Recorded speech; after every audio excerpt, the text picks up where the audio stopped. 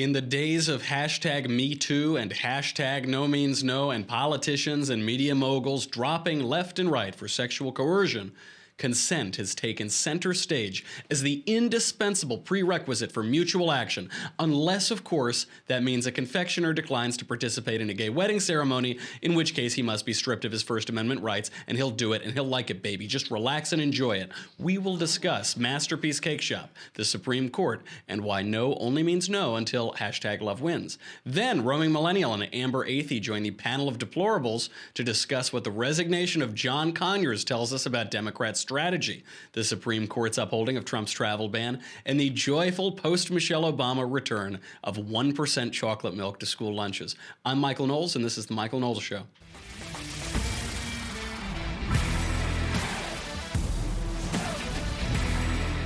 The Supreme Court is hearing oral arguments on Masterpiece Cake Shop v. Colorado Civil Rights Commission. This is the famous Christian Baker gay wedding case that you've heard about for years. If the Supreme Court hasn't totally given itself over to nonsense on the First Amendment, the Baker, Jack Phillips, will win this case. And there's actually good reason to be hopeful for free speech and religious liberty here. This Supreme Court has been generally excellent on First Amendment issues, Citizens United, obviously. The fear is that Anthony Kennedy showed us in the Obergefell decision, that when it comes to gay marriage, he stops thinking like a lawyer and starts writing like a lyrical 19th century poet. In that case, he found a right to intimacy somewhere in the Constitution, which seems that it doesn't jibe that well with the hashtag #MeToo climate, does it?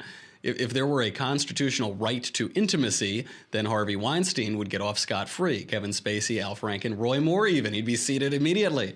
The right to intimacy is obviously ridiculous. I think Scalia said at the time that the right to intimacy isn't found in marriage. Also, by the way, ask the nearest hippie.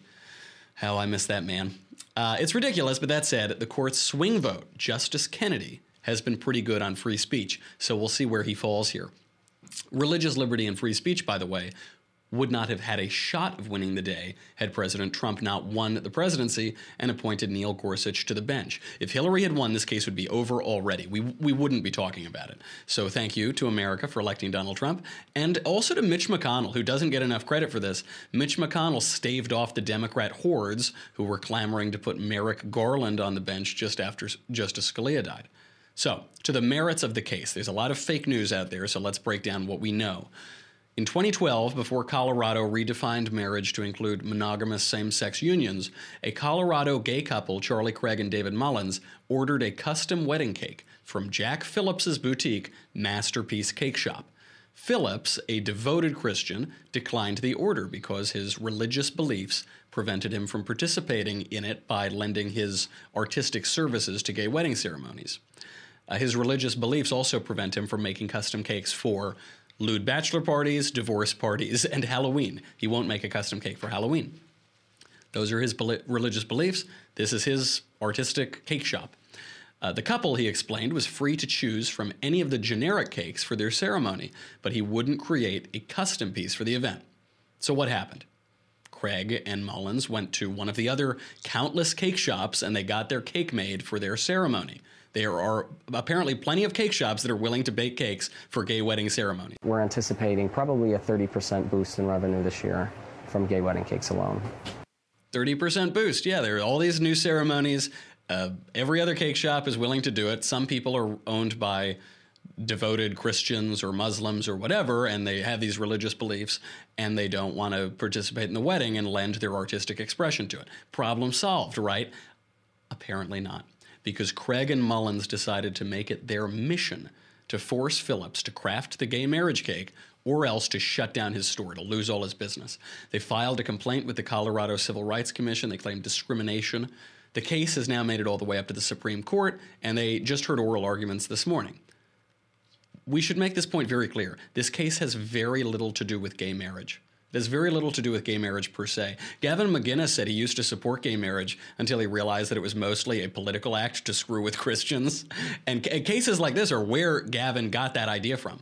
George Will, too, by the way, thinks the Supreme Court should side with the state and make Phillips craft the cake. A lot of conservatives, the conservatives who are like conservatives, but not that kind of conservative, you know, the ones who are, I'm a Republican, but I don't like any Republican stuff. They insist it doesn't matter, who cares, it's just a cake. It's so trivial, it's just make the cake. The left is obviously making the same point. Republicans are terrified of gay wedding cakes for some reason. They say people can't help who or what they fear, but let's be honest, being afraid of a gay wedding cake is a choice. Oh, they're afraid, isn't that? They're just afraid, you silly people. So it doesn't matter. Well, okay, if it doesn't matter, then drop the complaint. It doesn't matter, right? It doesn't matter. It's a silly case. Okay, good. Then you back down.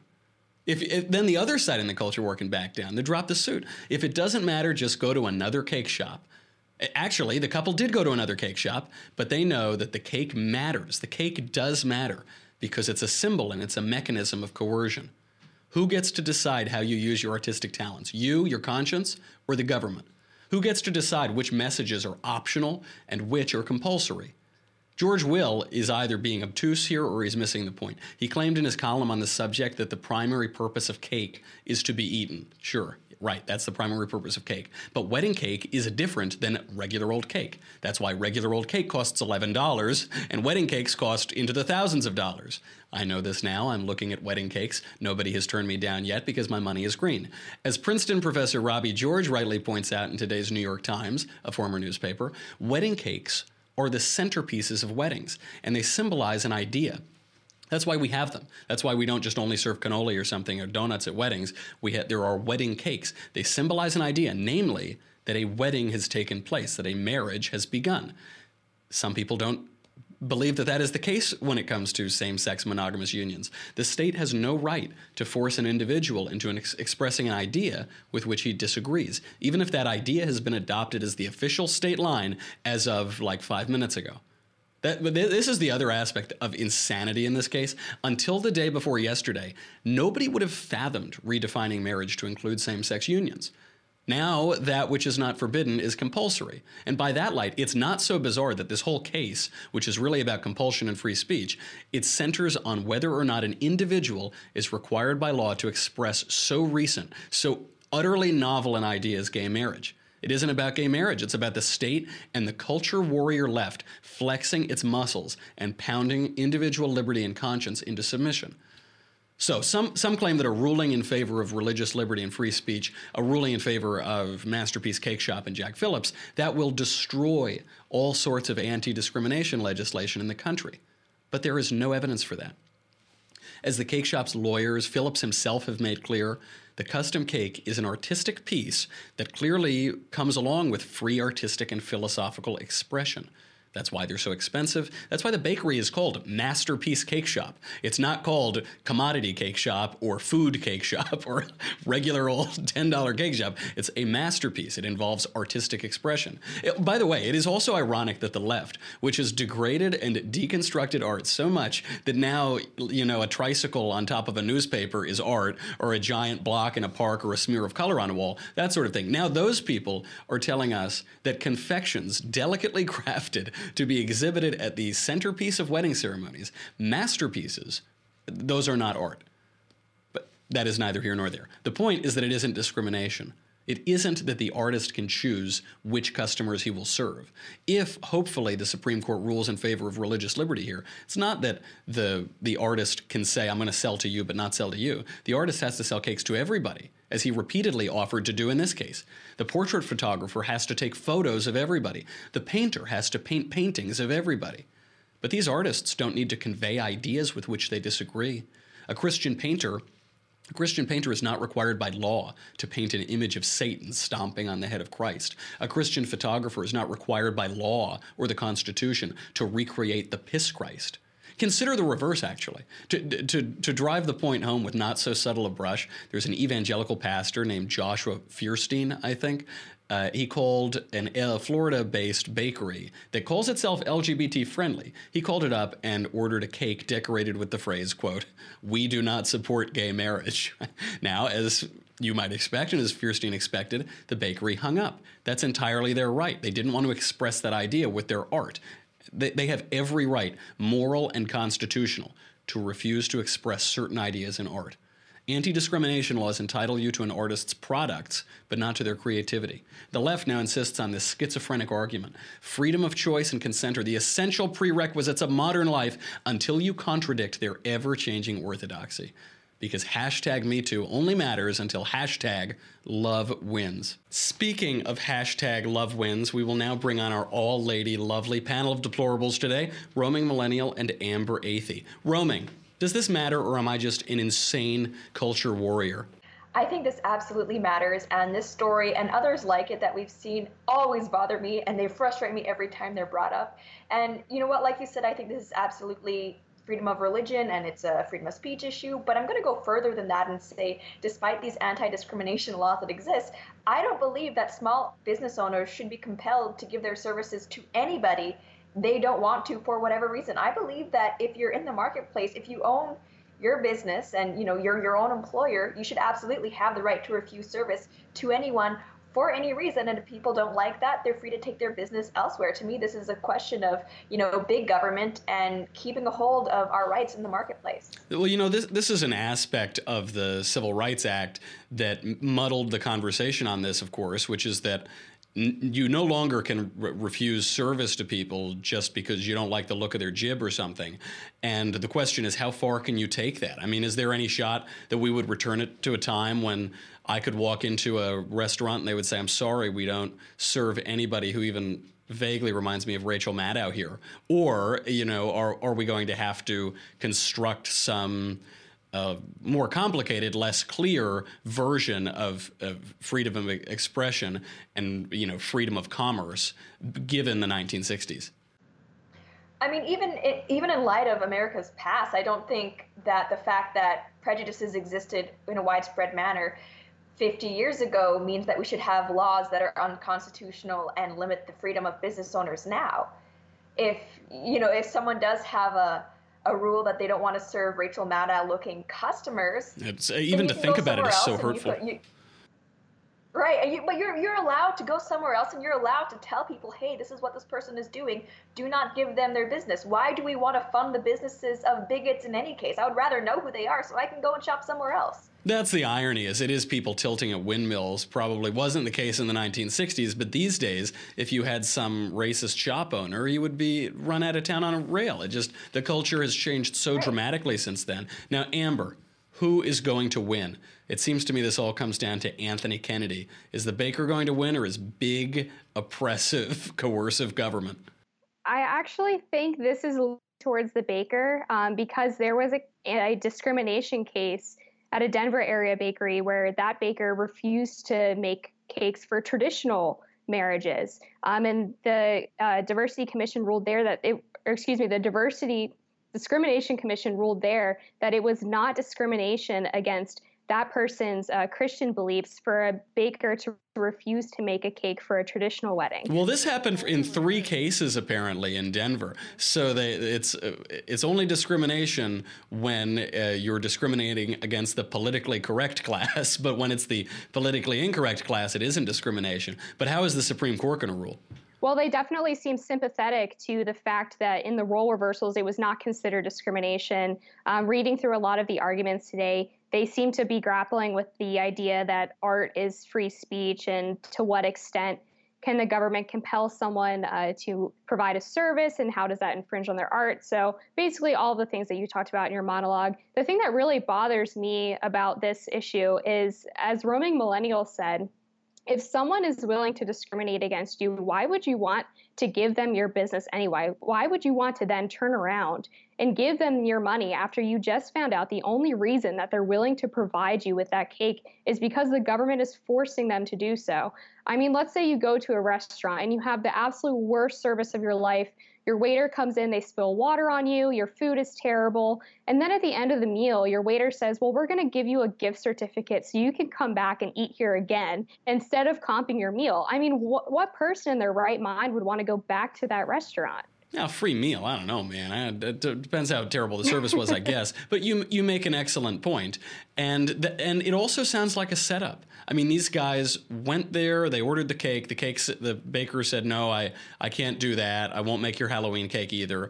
And they went and they got a cake at any of the gazillion other bakeries that would make a custom gay wedding cake. But they've made it their mission to destroy this guy's life. Roaming, was it all a setup? I think so. I think this is absolutely politically motivated. I think that they're trying to prove an ideological point here that goes beyond the plight of just looking for a wedding cake. They've absolutely made this a political issue.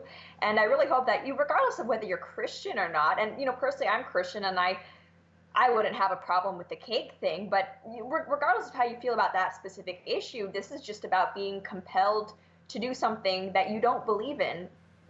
And to express an idea that you don't believe in. Yep. Right, and I think that's something that everybody should be able to get behind, whether you're, Christian, an atheist, whether you're conservative or liberal. And, Steven Crowder, who's on YouTube, I'm a big fan of his. He's done an experiment before where he's actually gone into Muslim bakeries and asked for gay wedding cakes to be made. And guess what? They're not crazy about the idea either, but you don't see any lawsuits against them because it's not a popular thing to talk about. You rarely see, other than Crowder, who's out of his mind and is like the last journalist in America, but other than him, you never see people going into Muslim bakeries. You don't see people going into Jewish kosher bakeries. It seems to always be these Christian bakeries. I wonder why that is. So I am going to say goodbye to Facebook and YouTube. But before I do that, I have got to tell you folks, our third episode of The Conversation is coming up on Tuesday, December 12th at 5 p.m. Eastern, 2 p.m. Pacific, featuring the one and only Ben Shapiro, the boss man himself, the slayer of leftist snowflakes. So subscribe today to be a part of the conversation and ask Ben live questions, which he will answer for everyone to hear. Now, Ben's episode of The Conversation will stream live on the Ben Shapiro Facebook page and the Daily Wire YouTube channel, and it will be free for everyone to watch, but only subscribers can ask the questions. To ask a question as a subscriber, log into our website, dailywire.com, head over to the Conversation page to watch the live stream. After that, just start typing into the Daily Wire chat box, where Ben will answer questions in the order they are entered into the live feed for an entire hour. Once again, subscribe to get your questions answered by Ben Tuesday, December 12th, 5 p.m. Eastern, 2 p.m. Pacific, to join the conversation. Now, while you're over there, what else are you going to get if you subscribe? If you get an annual membership, that's just $100 a year. It's $10 a month, or annual is $100 a year. You get me, you get the Andrew Klavan Show, you get the Ben Shapiro Show, blah, blah, blah. But you get the Leftist Tears Tumblr, folks. This is going to be very important, especially depending on what the Supreme Court does in this important case. So if those cakes are allowed to be made with artistic freedom of choice, you are going to need this to collect all of the salty runoff. Go to dailywire.com to do that. And before we say goodbye, I do need to thank one of our sponsors. They help keep Covfefe all in our cup. They help keep the lights on. They've helped us to decorate with all of this lovely Christmas decorations and the hashtag #MeToo mistletoe back there. So we have to talk about Policy Genius. This actually matters. People may not have run into dealing with life insurance before, or the absence of life insurance. It's really important. If you're an adult, especially one with kids, you know that you need it. But it's so easy to put off. Now, shopping for life insurance is confusing. It takes forever. I really didn't do it until someone spelled it out for me. And very often you have to speak to an agent just to get a quote. Policy Genius lets you skip all of that. It lets you compare life insurance from the top providers online. It takes as little as 5 minutes. I am a millennial. I don't do anything that takes longer than 5 minutes, and you can't do it online. So if you're busy, 1 minute per day for 5 days, 30 seconds per day for somewhere between 9 and 11 days. If you find a policy you like and you want to know more, you can talk to any one of their licensed experts. Me, I don't enjoy talking to people. When Marshall starts speaking to me, even in the earbud or after the show, I just stone face right ahead. I won't even look at him. But if you're just browsing, you don't have to talk to anyone. That's what I really enjoy. Browse away. They also don't just do life insurance. You can get disability insurance, renter's insurance, pet insurance. You can compare health insurance. I know what you're thinking. You're thinking, I'll put off life insurance. It doesn't matter. It really matters. It can seriously affect your family. Don't be stupid. Just do it. It doesn't take very, very long, and it's pretty inexpensive. If you need life insurance but you're putting it off, try Policy Genius. Compare it online on your own terms in your own time, policygenius.com, because you should only be forced to speak to an agent if you've committed a federal crime, and I should never be forced to speak to Marshall. So go over to Policy Genius and also go to dailywire.com if you want to watch the rest of the show. That's the only way you're going to hear from the lovely, brilliant, all-female panel of deplorables, Amber Athey and Roaming Millennial. We'll be right back, dailywire.com.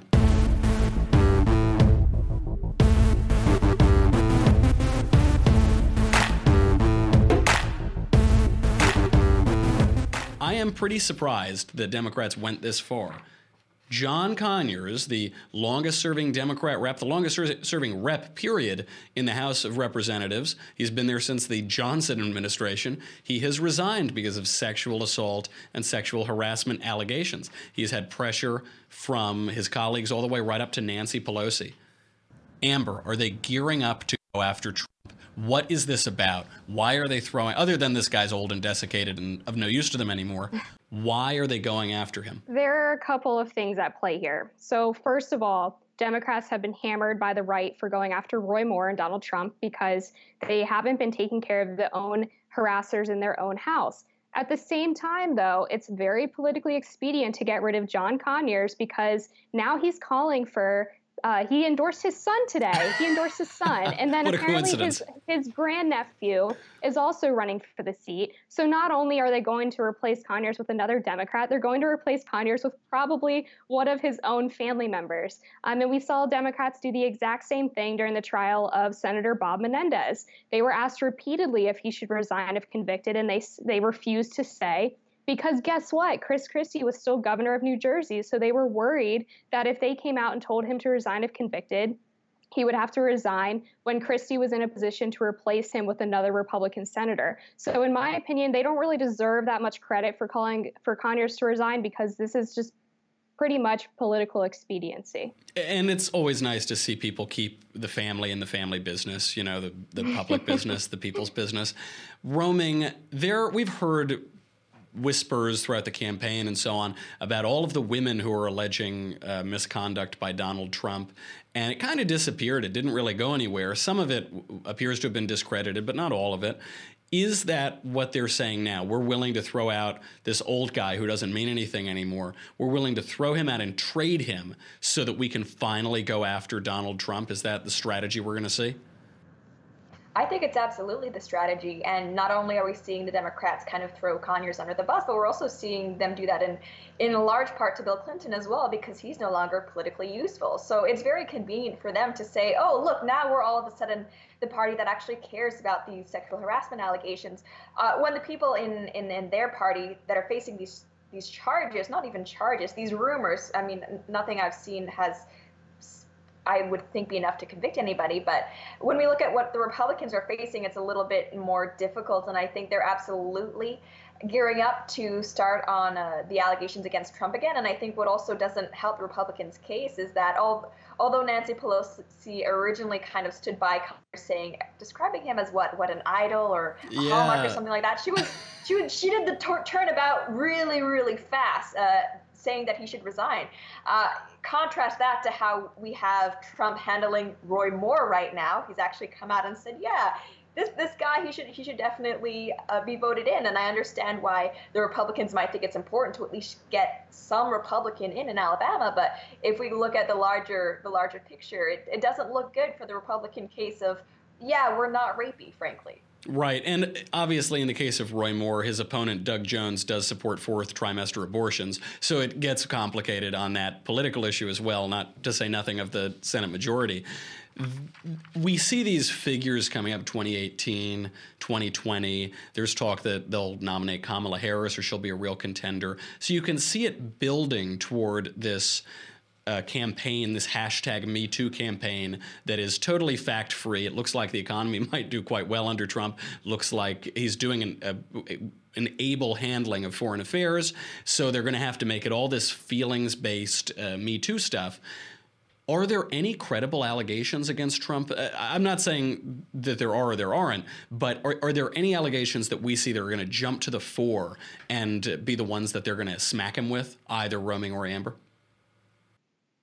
I'm not really sure, to be perfectly honest with you, because the ones that were brought up during the election obviously were pretty much brushed aside. So I find it somewhat hard to believe that they would necessarily be relitigated to the point that people would find them more credible in 2020 than they did in 2016. That being said, one of the cases is in a lawsuit right now, so we'll see what happens with that. But I just don't think that people are going to want to dredge it back up now that they pretty much already decided that they're okay with overlooking that to put Trump into office. It's unlikely that that's going to become a major issue again. They've already dealt with this. They've already made their opinion on this. That's a good point. And they can always use the Clinton excuse of, oh, it's old news. Say, well, it's only old news because you stalled for 10 years and now you made it old. Yeah, it's old news. Come on, stop. Don't talk about it. Other news from the Supreme Court. The Supreme Court has upheld President Donald Trump's travel ban from 6 Muslim-majority countries. Now, this is being portrayed as the end of the world, the end of America. Even if America didn't already end with the tax cuts, now is the devil. This is really the end of America. But ironically, Barack Obama also restricted travel from precisely the same countries during his presidency. Roaming, you might have seen this. You're on Twitter all the time. You're always tweeting. There was this trending hashtag no Muslim ban ever. Is this a Muslim ban? This is absolutely not a Muslim ban, and if it is a Muslim ban, it's one of the least effective Muslim bans that you could have designed. The largest Muslim countries, places like Indonesia, they're not on the list. This doesn't affect Muslims who aren't from the areas that were highlighted of concern, places like Iran, Libya, and stuff like that. So if it doesn't affect Muslims who aren't in those countries, and most Muslims aren't in those countries, I feel like you have to really reach to call it a Muslim ban. Is it, obviously, I saw some statistic that only one of the countries on the list is in the top 10 most populous Muslim countries in the world, and none are in the top 5. So you're absolutely right. This is not a Muslim ban. But Amber, is it genuine ignorance, or are they just being obtuse when they flip their lids over President Trump's travel restrictions, but they probably didn't even know that Barack Obama imposed travel restrictions? Is that comparison legitimate, and why didn't the Democrats freak out at the time? Well, it's such an obvious political play, and I mean, let's not kid ourselves. All politicians are hypocrites, so it's not really that surprising. Base, though. It's easy. Well, it's easy rhetoric, right? So like Democrats can say that Trump is bigoted towards Muslims, and then when the tax reform bill passes, they can say that tens of thousands of people are going to die. It's this really aggressive, ramped up rhetoric that somehow people buy into because, I mean, most people don't want to die, I would guess. But it's really transparent. As Roaming said, this isn't a Muslim ban. This is about protecting American sovereignty and also making sure that people are coming into the country properly vetted. And the countries that are on this ban list apparently do not properly vet their citizens. So, I mean, Democrats can play this game, but the Supreme Court just ruled in favor of Trump. So they've pretty much already lost here. Love it. I also love that we have Neil Gorsuch on the court, because if Hillary Clinton had won, all of these decisions that we're just dancing covfefe about wouldn't happen, baby, would not happen. So on to the most important. I'm sorry, Roman, go ahead. 7-2. I was impressed. It was 7-2. Yeah. I think like Ginsburg and then one other where that was higher than I thought it would be actually. It's because Elena Kagan is smart. It was Ginsburg and Sotomayor dissented, but Elena Kagan sided with the conservative, the conservatives broadly. Right side. See, they're not all conservative. But apparently Antonin Scalia asked David Axelrod when that first nomination came up during the Obama years, the one that eventually went to Sonia Sotomayor, he said, listen, I'm under no misconception that you're going to send someone who agrees with me on the Constitution, but at least send us somebody smart, not to put too fine a point on it. Send us Elena Kagan, whom he knew socially and I suppose professionally. And they sent Sotomayor, who is not smart at all. And then later on, he got Kagan. So it is nice to see that she can have some seriousness of purpose, and she isn't just a lefty hack on the court. There is a much more important story than any of these. We're talking about coercion, big government, the travel ban, foreign policy. Forget that.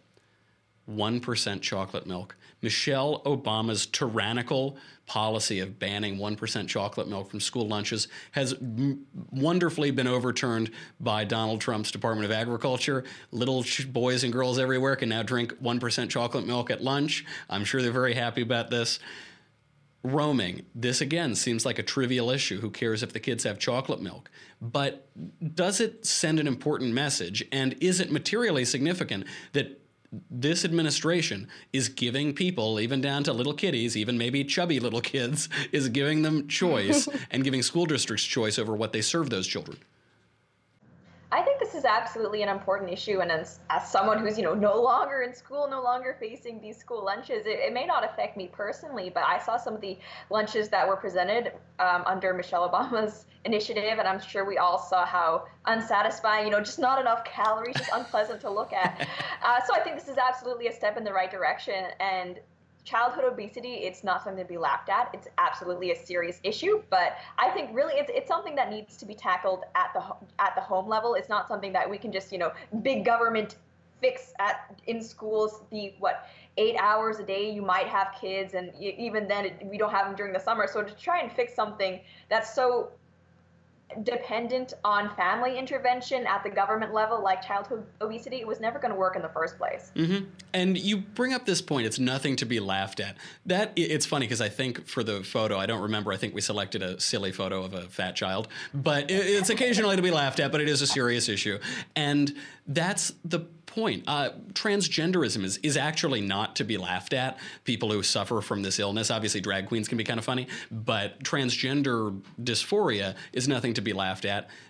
But it isn't the pressing issue of the federal government. Antonin Scalia, one time, I got to meet him one time, and we asked about these questions, and he said, not everything that is hateful or odious is covered by some provision of the Constitution. We don't need the federal government to go in and invade every aspect of our lives and run our lives for us. Little kids can choose their own chocolate milk. There was this issue, I think Michelle Bachmann was the champion of it, the Light Bulb Freedom of Choice Act, because after Al Gore's stupid movie, they made us use all those hideous fluorescent light bulbs that destroyed the lighting quality of our home and poisoned us with mercury, and they banned all of the good light bulbs. And they're expensive up front. They were expensive, and they banned all the good ones that burned all of the energy and looked really warm and nice. Michelle Bachmann came back and said, here's the Light Bulb Freedom of Choice Act. And they all mocked her. They said, wow, what a stupid issue.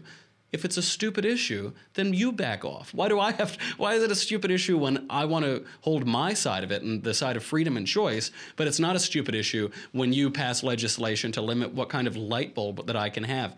Amber, we're talking about these cultural battles. Meanwhile, Donald Trump is reforming taxes. He's packing the courts. He's packing the courts with good originalist justices. He's deregulating at the federal level. Is this administration going to be a culture war administration, as many have thought, or is the culture war just distracting from the economic focus of the administration? How are we going to look back on Trump? It still remains to be seen. We're still waiting on the full repeal and replace of Obamacare. So we'll see what happens with that. But I think this is definitely a great start. I kind of love the cultural battles. I think this milk story is amazing. I was on free lunches for a couple of years back when I was in middle school. And let me tell you, when you have a school lunch in front of you that has charred pizza and brown lettuce, you are really, really grateful for that carton of chocolate milk, which, by the way, is only about 150 calories per carton and is really good post-workout. So Michelle Obama and her nutrition guidelines need to just go somewhere else. I'll have to remember that. I am shedding for the wedding, so chocolate milk will go on the list of things that I am able to have. Electrolytes after you work out. That's very important. And they are symbols. A lot of times people say, well, it's just semantics, especially with gay marriage. You say you're just arguing over semantics. Semantics means meaning. It means meaning. We're arguing over symbols because we're arguing over the symbolized. Now, you bring up Obamacare. Just on this point, I'm still so happy. I'm still dancing covfefe over tax reform. The tax reform did something that we didn't quite expect. It repealed the Obamacare mandate in the Senate that might make it to the final bill, which seems to set the stage. It creates so much political pressure to now repeal all of the Obamacare regulations and reform all of those healthcare regulations. It also might set the stage for entitlement reform. That's what Rubio and Ryan are both saying. Roaming, am I just having a fever dream right now? Am I just exploding out of my head? Or is it possible that we're going to get all of these legislative goals like healthcare and like entitlement reform that we thought were impossible with Trump? Well, I would like to say that it's possible. I mean, if there's ever a time that it would be possible, it should be now. Republicans have both houses.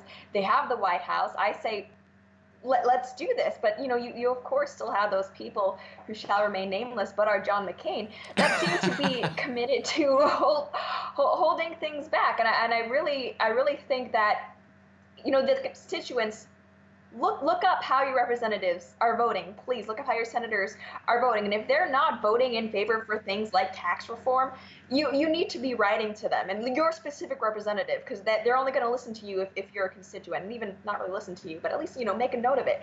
And I think entitlements are an important discussion to have. We can't really say we're serious about tax reform and serious about tackling the deficit unless we look at government spending, and the biggest part of that is entitlement. So absolutely, this needs to be part of a giant conversation we have about big government and government spending. By the way, it is usually McCain obstructing, but I got to give it to him on tax reform. He showed up. I was shocked. My chin hit the floor. And the only guy who didn't vote for it is Bob Corker. I'm still too salty about healthcare. I'm still too salty. I know. It was really hard. Well, yesterday he tweeted out, he said, or his social media intern tweeted out and said, we're only 50 followers away from 3 million. And then all these angry Dems unfollowed him because of tax reform. So I don't know. I'm a pretty happy guy. I'm pretty grateful. Go over. I've refollowed John McCain because of tax reform, and I'm laughing at Bob Corker. I don't even care about Corker. The guy's not going to get to be reelected anymore because he's been a jerk for the last year that he's been in the Senate, and he voted against it. Wah wah. Too bad. Ha ha ha. Ladies, you've made me feel better, as you always do. Such a delight. Roaming Millennial, Amber Athey. Thank you for being here. I'll see you again very shortly. That's our entire show today. What an excellent Covfefe show. I will be back tomorrow. Get your mailbag questions in. We will be changing your life on Thursday, hopefully for the better. And in the meantime, I'm Michael Knowles. This is The Michael Knowles Show. Come back tomorrow. We will do it all again.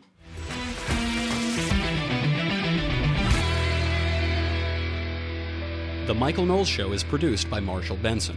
Executive producer, Jeremy Boring. Senior producer, Jonathan Hay. Supervising producer, Mathis Glover.